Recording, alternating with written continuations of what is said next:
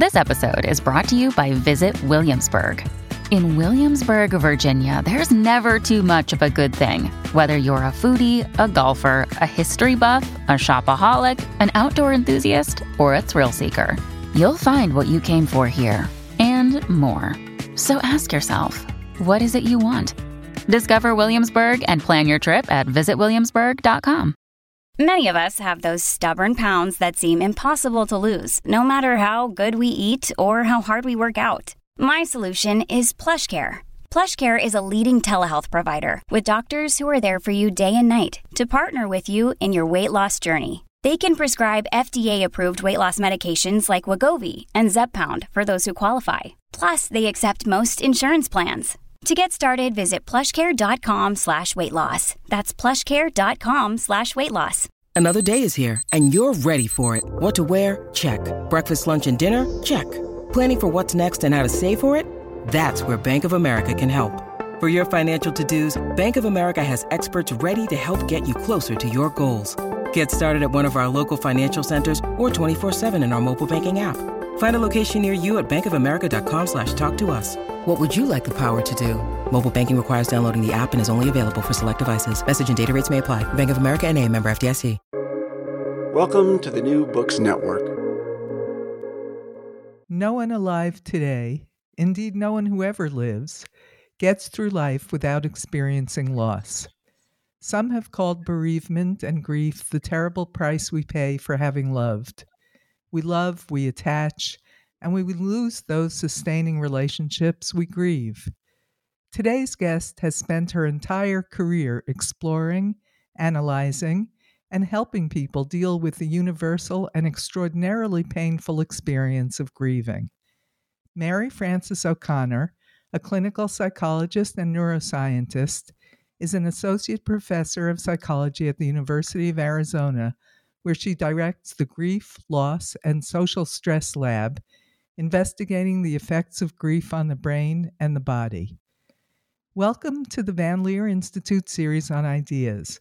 I'm Renee Garfinkel, your host, and I'm honored to welcome Mary Frances O'Connor to the show today to talk about her important book, The Grieving Brain. Mary Frances O'Connor, welcome to the podcast. I'm so glad to be here, Renee. And so am I. Your book integrates your own life experiences along with what you've learned in the lab and from your patients, so I thought it would be a good idea to start there. You write that your mother was depressed and you were her mood regulator during your adolescence. Tell us a bit about what that was like and whether there's something about having a depressed mom that evokes a grief-like feeling in the child. Well, it's very complex, isn't it? Many of us have a type of mental illness that runs through our family, and in my maternal family, depression runs through ours. And so the context for thinking about this depression was really that it is distinct from severe grieving that can happen. My mother died when I was 26, and I experienced depression after that. And I came to recognize through many years of research that it is distinct from grief, or even from what we now call prolonged grief disorder. And I have no doubt that part of the influence on my own depression was my mom's experience as she was trying to raise us, of her mental state, but also just the genetic component that clearly runs through my family. Well, explain how, for the brain, the death of a loved one is a problem to solve, and that grief is a type of learning, that is, learning to live without that person. Well, unlike depression, grief is very much focused on the person who has died. And so for many of us, it is trying to understand that this person who you love so much, and who, for the brain, there's this bond with, this bond that says, I will always be there for you and you will always be there for me, that when a loved one dies is very hard to reconcile because they're not there. And so it takes a long time for the brain to really be able to predict the absence of this person instead of their presence.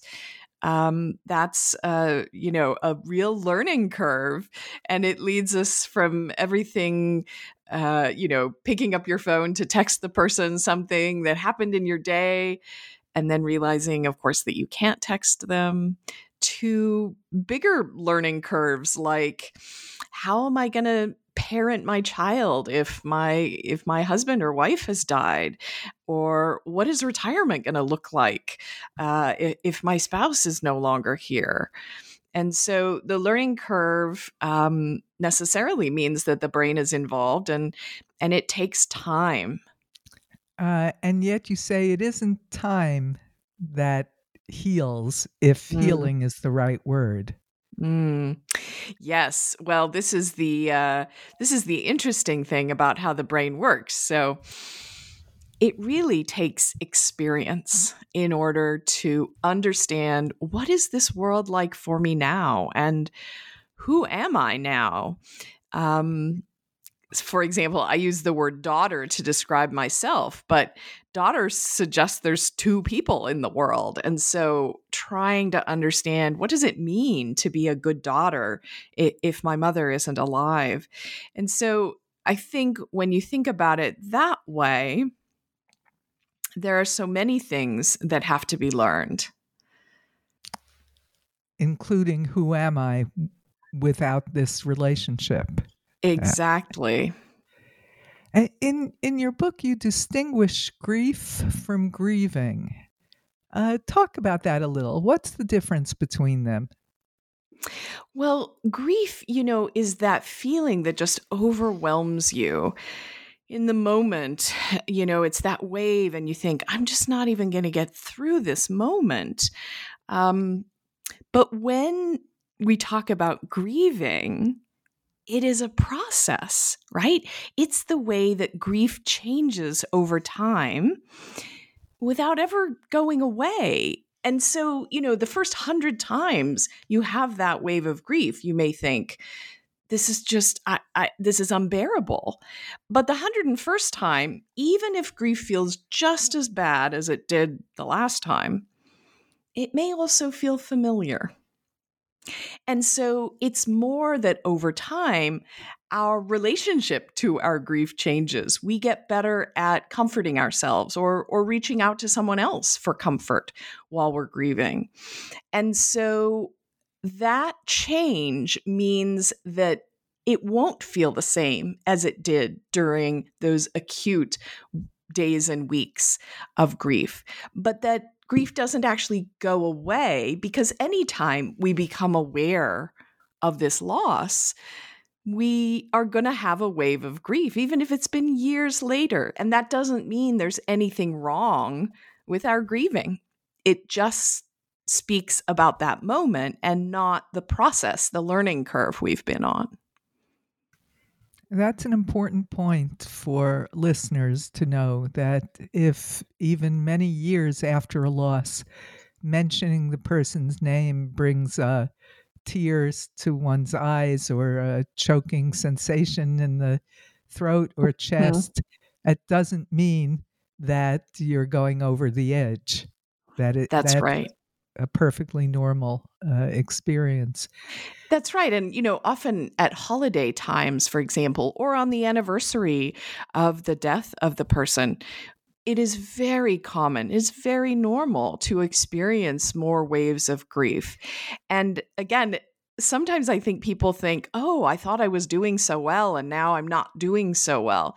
I don't think it's actually that you're not doing well. It's that there are lots of cues in those moments in time that remind us of our loved one. And like any emotion, they are going to arise in the times when we're cued for them. It's still it doesn't mean that they're not normal. It doesn't mean that you've done anything wrong. It's a new definition of what doing well is. Doing well includes having these experiences. That is exactly it, Renee. That really, once we lose a loved one, it's sort of, we incorporate a new aspect into our life. And that aspect is we carry the absence of someone. And we also carry the knowledge, the really deep, intimate knowledge of mortality, and those things change who we are. So it's a new way of being in the world.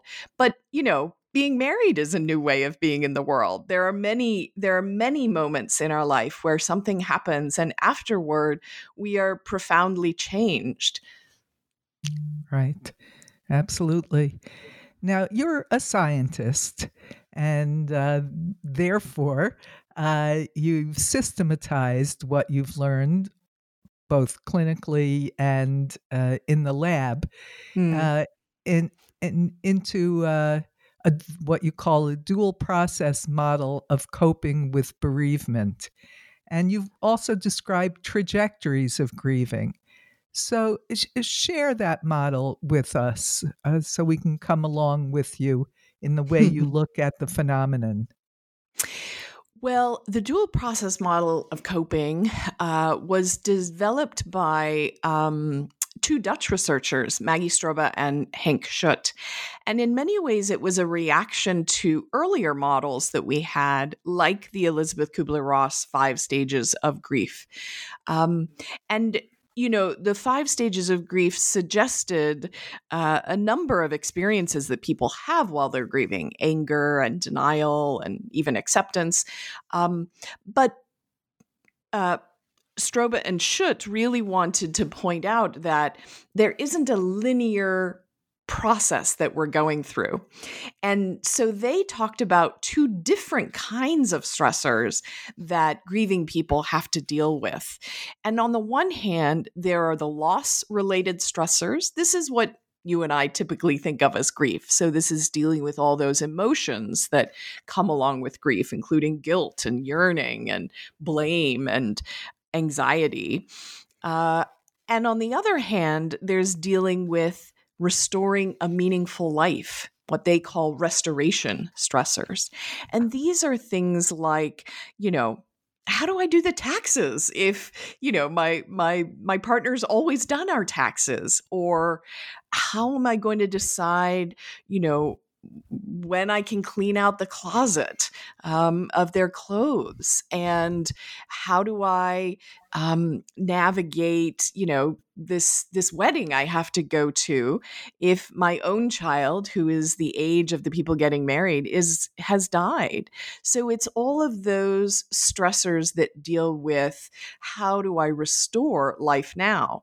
But the genius, I think, of this model is that rather than being a linear process where we go from A to B, Strobbe and Schut talked about the idea that there's oscillation, that we go back and forth between these 2 kinds of stressors. And sometimes people get stuck in one or the other. So they're so focused on the loss stressors that they aren't attending to how do I restore a meaningful life in the present. And sometimes people get so stuck on restoring a meaningful life that they neglect to process all the grief-related feelings and thoughts and behaviors, and therefore those will keep recurring. And so really the sign of mental health is this ability to go back and forth between dealing with the loss and dealing with the present moment, and to do that in such a way that over time these stressors crop up less frequently.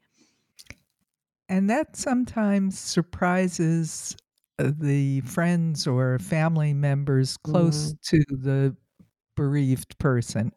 Yeah.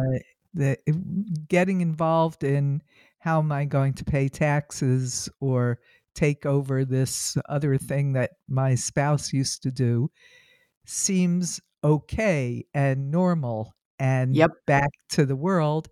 And then if the next day they're crying in their soup, uh, Yes.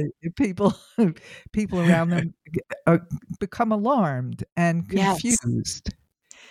I have a Wh- great example of that, actually. My father was a widower for a long time, since my mother died young, and he sort of adopted other widowers in my small hometown. And he called me once and said that a good friend of his, who had lost his wife, he said that he wanted to keep showing him photo albums of the places that they had traveled together. And he did this sort of over and over and over again. And my dad said, I'm not even sure if I should be encouraging this. Should I be trying to sort of help him close those photo albums and move on?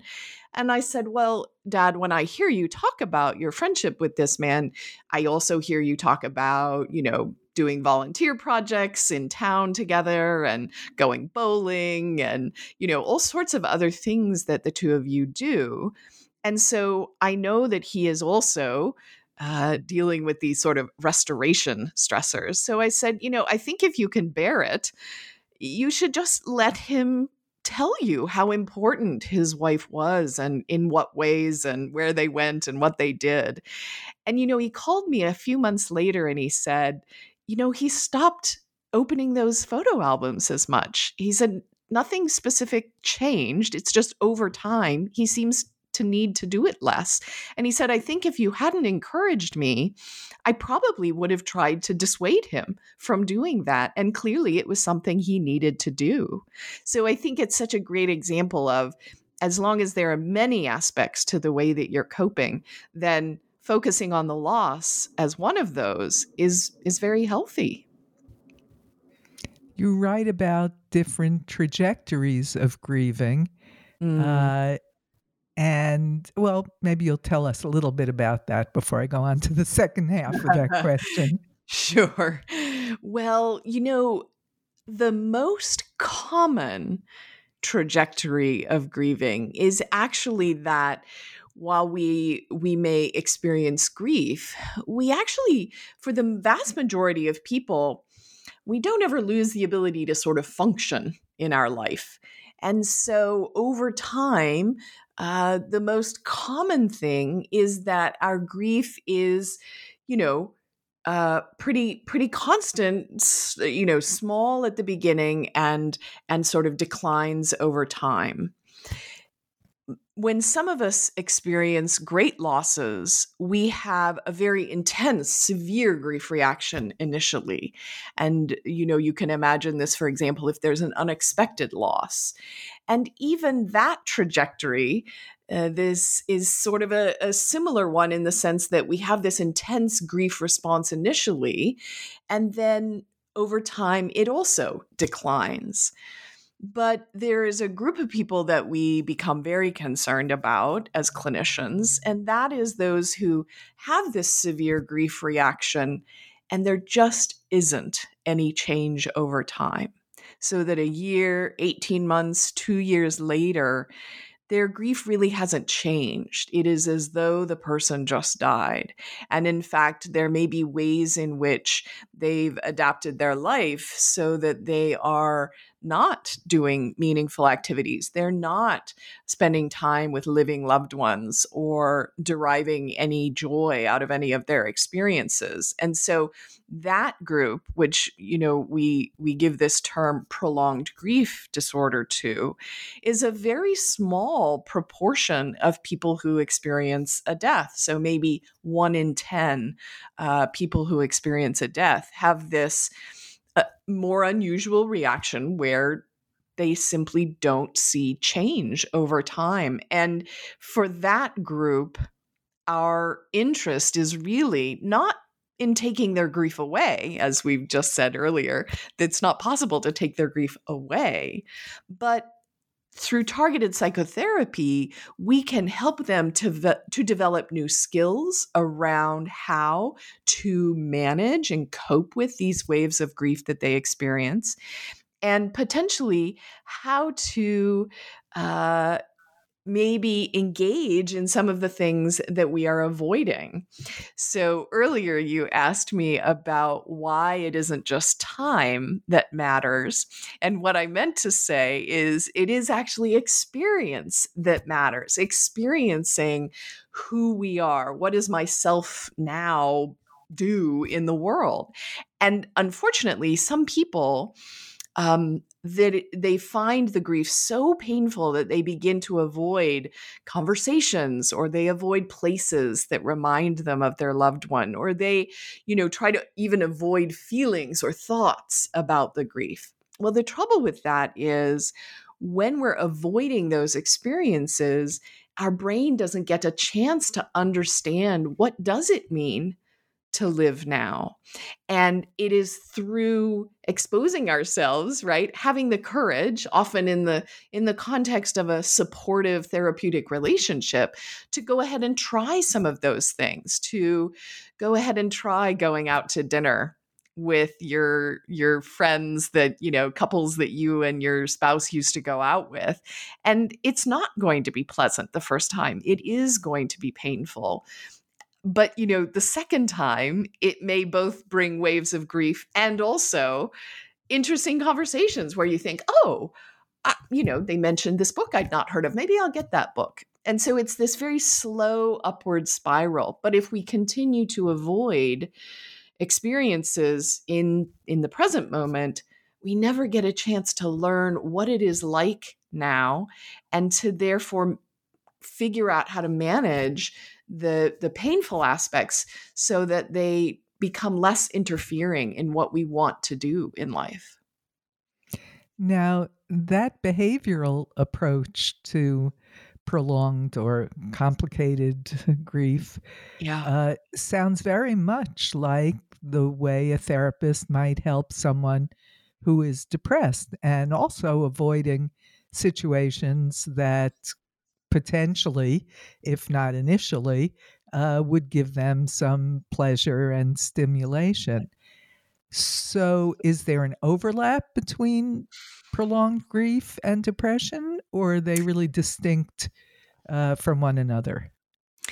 They are distinct, although many people will have both comorbid depression and prolonged grief, just like we have people who have comorbid depression and anxiety. That's very common. So we will have people who have both, but they are also distinct. And so that is sort of separate from this mechanism that we are using to avoid whatever the feelings are, right? So we might be avoiding anxiety, say, for example, if we know that, speaking in a meeting in work is causing us just overwhelming anxiety. A therapist might help us to try and figure out a way to go ahead and engage in that anyway, to understand that the anxiety, while painful, will go away. It will rise and it will recede, and that we have the skills to cope with it. Well, it's not so dissimilar for people who are trying to avoid grief, and let's say the situation is going out to dinner. They might encourage us to go ahead and try that, to recognize that the grief will rise and it will recede, and that we have the skills to cope with that. And so the process of intervention might be similar, even when the content of what's being avoided might be different.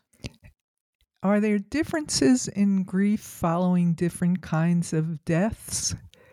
You mentioned intense grief when there's an unexpected death. Is there a difference, let's say, when there's an intentional killing, murder, a terror attack, or a suicide? Is there a difference from someone who was sick with a terminal illness and then passed away? We do know that there are some risk factors that increase the likelihood of more severe grieving. And as you said, an unexpected loss is one of those. We also know that the loss of a child or the loss of a spouse, these are risk factors for more severe grieving than, say, the death of a parent or a cousin or someone. But having said that, it's not absolute. So we see that even in deaths, deaths by suicide, deaths from traumatic events, like you mentioned, we still see that there's a large portion of people who have a resilience. They respond very strongly, and they also continue to find ways to, get dinner on the table and get out to work and, kiss their children. And so it's sort of we look for patterns, just as you said, in many people's experiences. And so we can come up with risk factors, and that might help us to sort of follow or assess people who might be at higher risk. But each person is so individual. So for one person, the death of their best friend is going to cause just extreme grief because of perhaps the type of relationship they had. Perhaps this is the attachment relationship that this person has over and above even the one they might have with their spouse. So although they are risk factors, it isn't absolute. That really what's most important is, how is this individual loss affecting you, and how to sort of think about that, even though as clinicians we might look for patterns.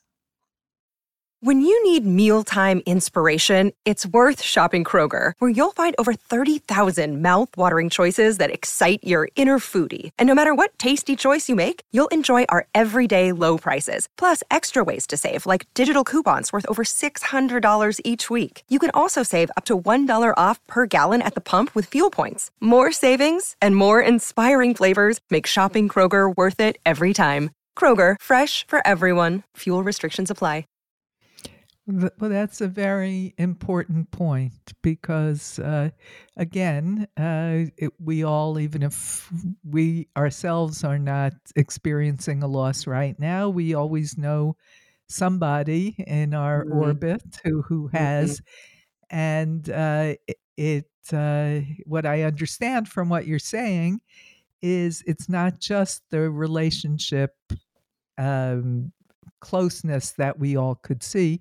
It's more about both the emotional tone and the meaning of the relationship in the survivor's life. Yeah. Yes. And we think about the idea that grief comes about because of love, because of a bond that we have.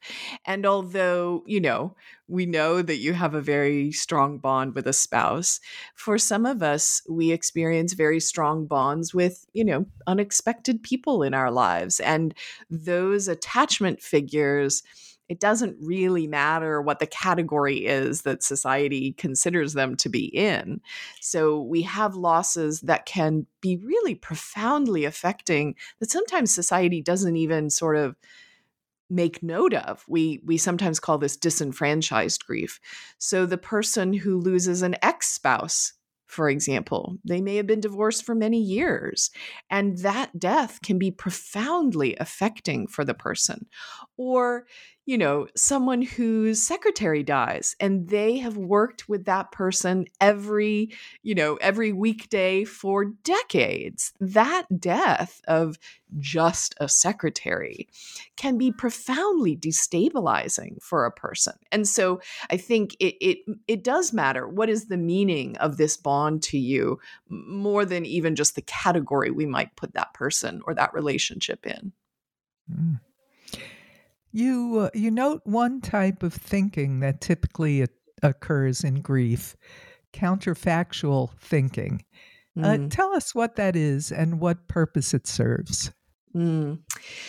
Well, I think, the easiest way probably for listeners to relate to this is calling it what I think of as the would've, should've, could've thoughts, right? So these are all the if only, I had gotten them to the hospital sooner. The doctor should have known to run this additional test, or if only they could have known that, the train was going to be late. All of those sort of thoughts, kind of the undoing kind of thoughts, they're very common early when we're grieving. They just come unbidden. They just race around in our head. And while they're very common, for many of us, they tend to decrease in frequency. These kinds of thoughts, these counterfactuals, they have a distinct problem, which is that, well, first, they have no answer, right? There are an infinite number of things that could have gone differently.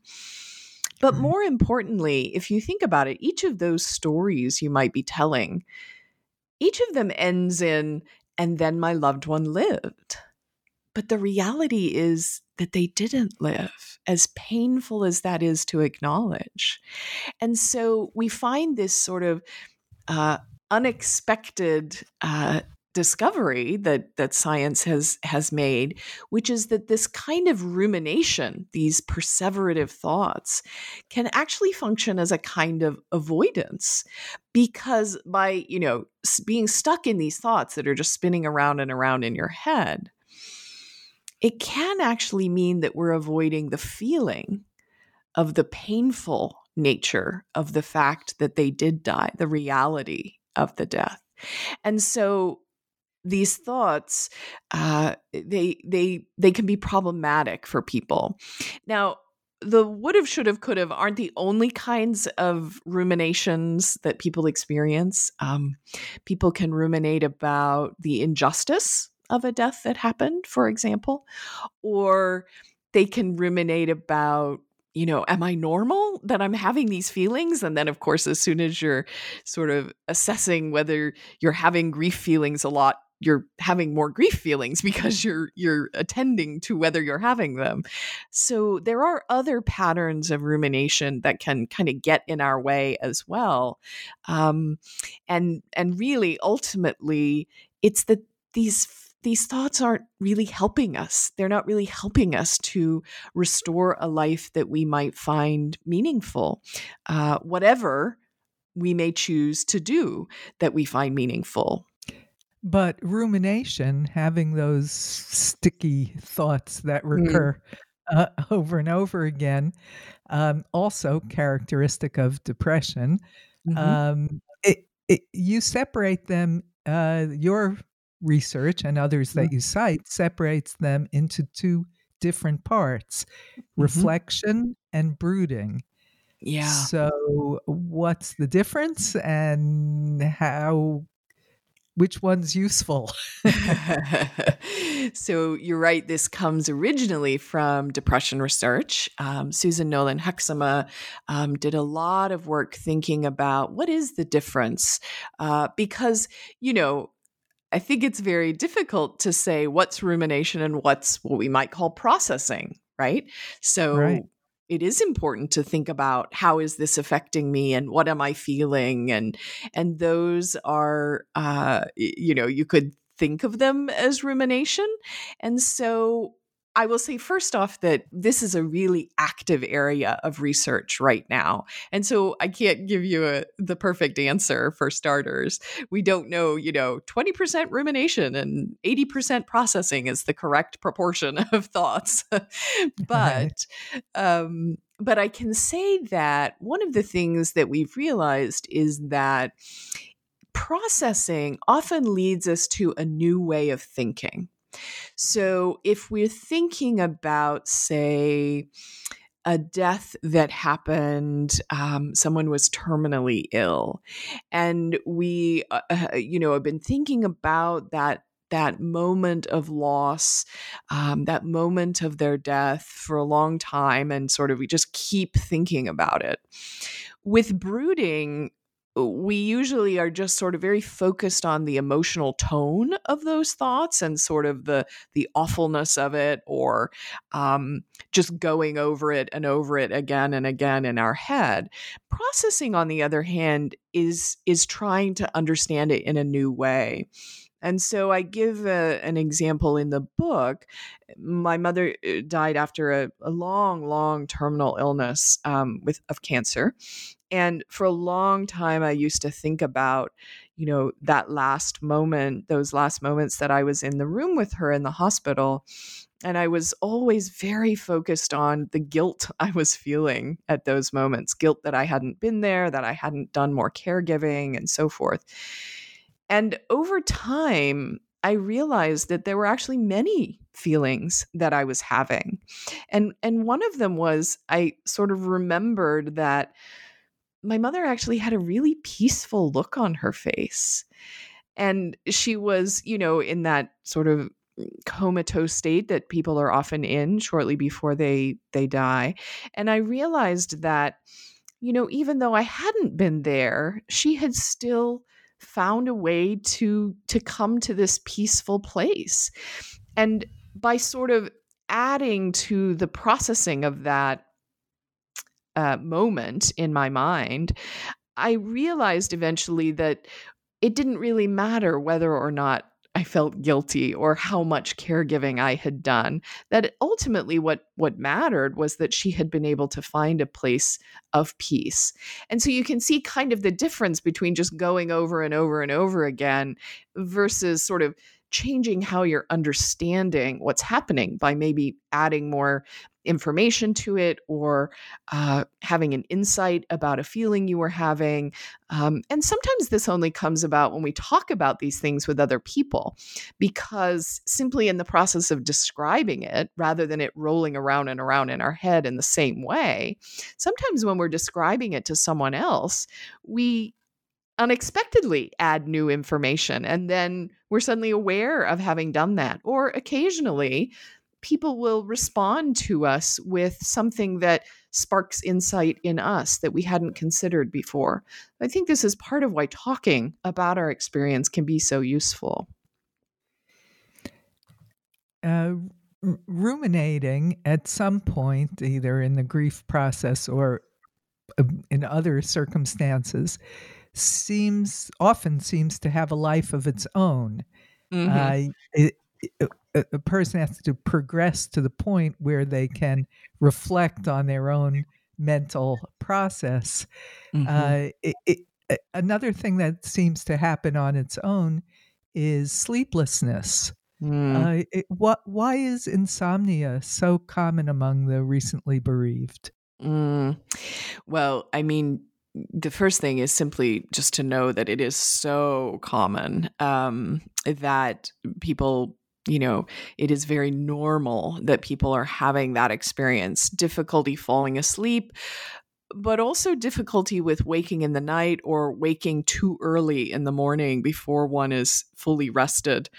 I think, one of the primary reasons that this is happening is grief is very stressful for the body. When that bond is broken, when we are separated from our loved ones, it causes all sorts of cortisol, the stress hormone, to increase. Our blood pressure tends to rise a little bit for a while. And so all of those things, it's like drinking a cup of coffee and then trying to go to sleep. So I think just recognizing, this is a normal process, this is something my brain and my body will go through, can be helpful because it just normalizes it. Having insomnia for a few months, it's not going to kill you, And so I think what's more important is your body is trying to find a way to regulate in the absence of this person who has been a part of the way you function. And so I think one of the best ways to think about insomnia is, I am having difficulty now. I need to try and give my brain and my body as much structure as possible. So for example, setting an alarm every morning to get up at exactly the same time, weekday or weekend, it helps your body to sort of remember that there is a structure and that it can rely on that structure. Where things become problematic is sometimes when people introduce other things into their sleep process. So, for example, the person who can't bear the thought of going to bed, and so they fall asleep in their chair watching television at night. And then at some point, of course, they have to get up from the chair and go to bed, and then they're laying awake. So keeping the rituals around going to bed as similar as possible are some of the cues that our brain needs to find a way to re-regulate in the absence of this person. And when that happens, when we are able to do that, for most people, sleep returns to normal eventually. And it doesn't actually require medication intervention. It just requires these behavioral interventions to really help us to figure out how to re-regulate. And, sleep medicine has come a long way. If one is having a great deal of trouble, it can also be worth consulting with a sleep specialist, not just a general practitioner who might prescribe sleep medication, but someone who understands the behavioral ways to treat sleep. And just knowing that it doesn't mean that you will never sleep again. That's right.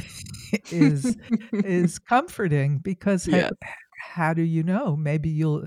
Yes. One of the most terrible things, also about depression, but certainly about grief, is the idea that I'll always feel this way.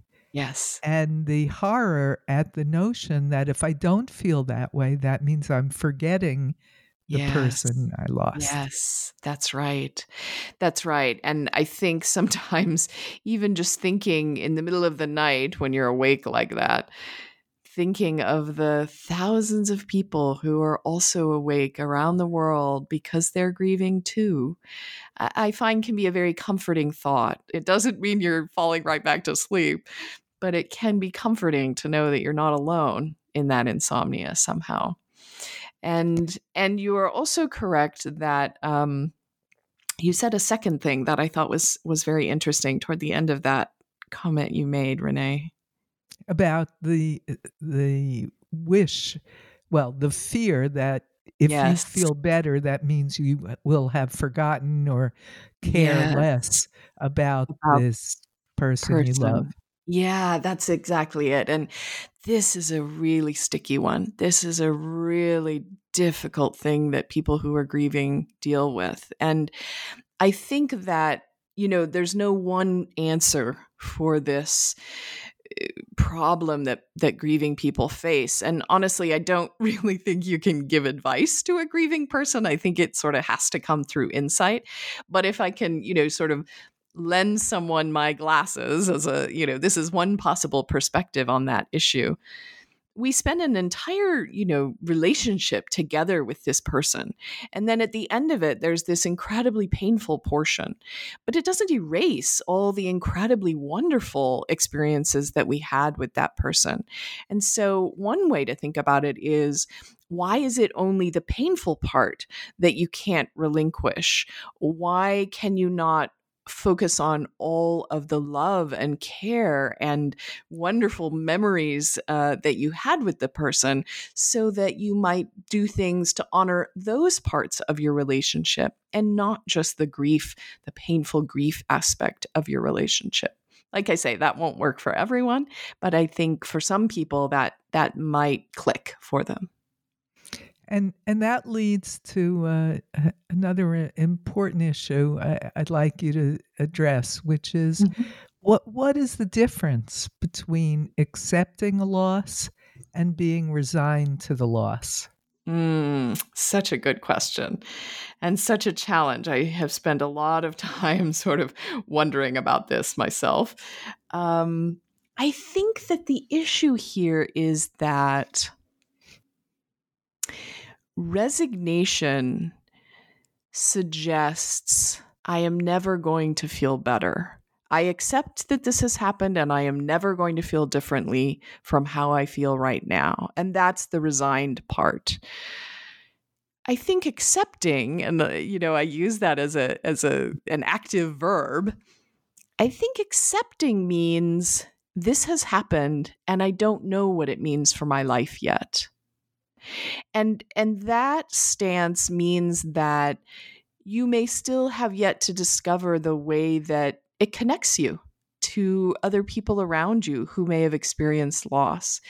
That it might, by accepting that this has happened, it may cause you to change some of your goals in life. It may cause you to say, this job that I'm doing, it doesn't feel meaningful. And because I deeply understand now that mortality means we have a limited time, that I think I need to change the job that I'm doing.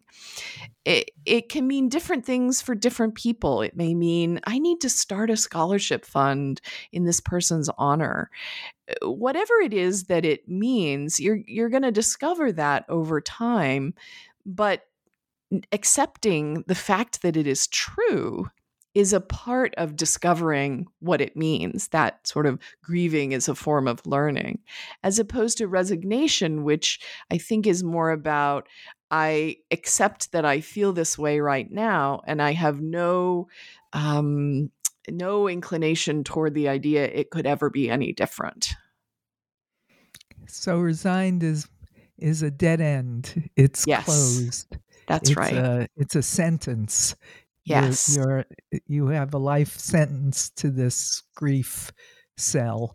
That's right. Accepting is open. Yes. That's very good.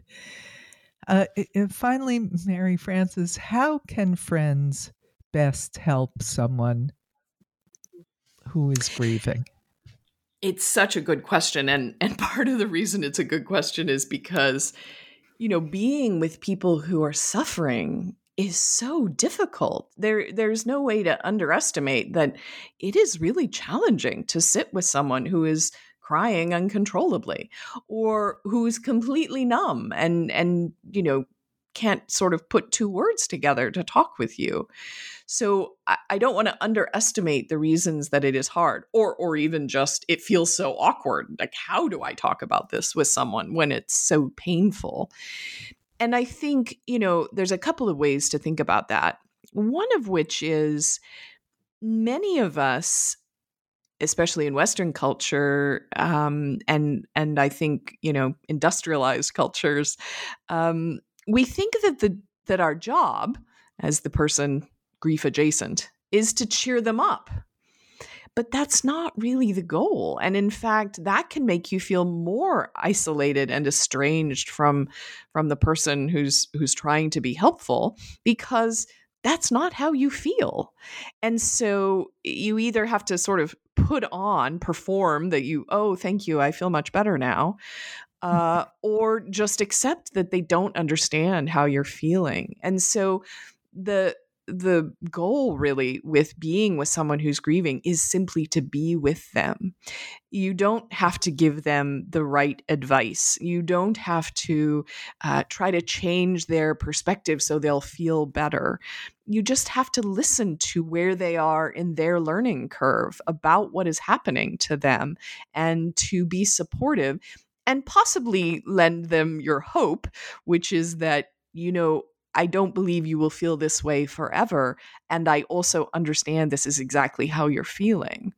But I think the other way to think about it is, all of us, whether we're grieving ourselves or we're trying to support someone who's grieving, it's really helpful to have a big toolkit of ways to cope with grief. And so it can be equally important to say, you know what, let's go to the movies this afternoon. Let's just pretend none of this has happened and just go to this ridiculous comedy and sit there and laugh and eat popcorn. That is an equally important coping strategy as it is to say, hey, listen, I know you would like to clean out your closets. I am willing to be with you while you do that and make some of the hard decisions with you about what you're going to keep and what you're not. And I'm happy to bring the Kleenex, So Right. having a big toolkit of strategies means that you can use different ones at different times depending on what's needed. Your book, The Grieving Brain, will be helpful to so many people. But before I let you go, Mary Frances, tell us what you're working on right now. You know, I do a lot of different grief research studies. We're very interested right now. One of my graduate students and I will probably start a project in the next, 6 months or so. Really focused on this idea of what is happening in the brain when we're not actually doing anything. We're just laying there, much like you might, stop at a stoplight. And so looking at what are the neural connections that are firing when someone is not being asked to do anything in the scanner, but often that can lead to moments of rumination. And so seeing if there's something about the neural connectivity that's different when people are ruminating than when than other people who are not as stuck in those thoughts. Well, that will be very interesting. We'll look for that research. Thank you so much for writing the book and for talking with us about it today. It was really a delight to have this conversation, Renee. And thanks to our researcher, Bela Pasikov.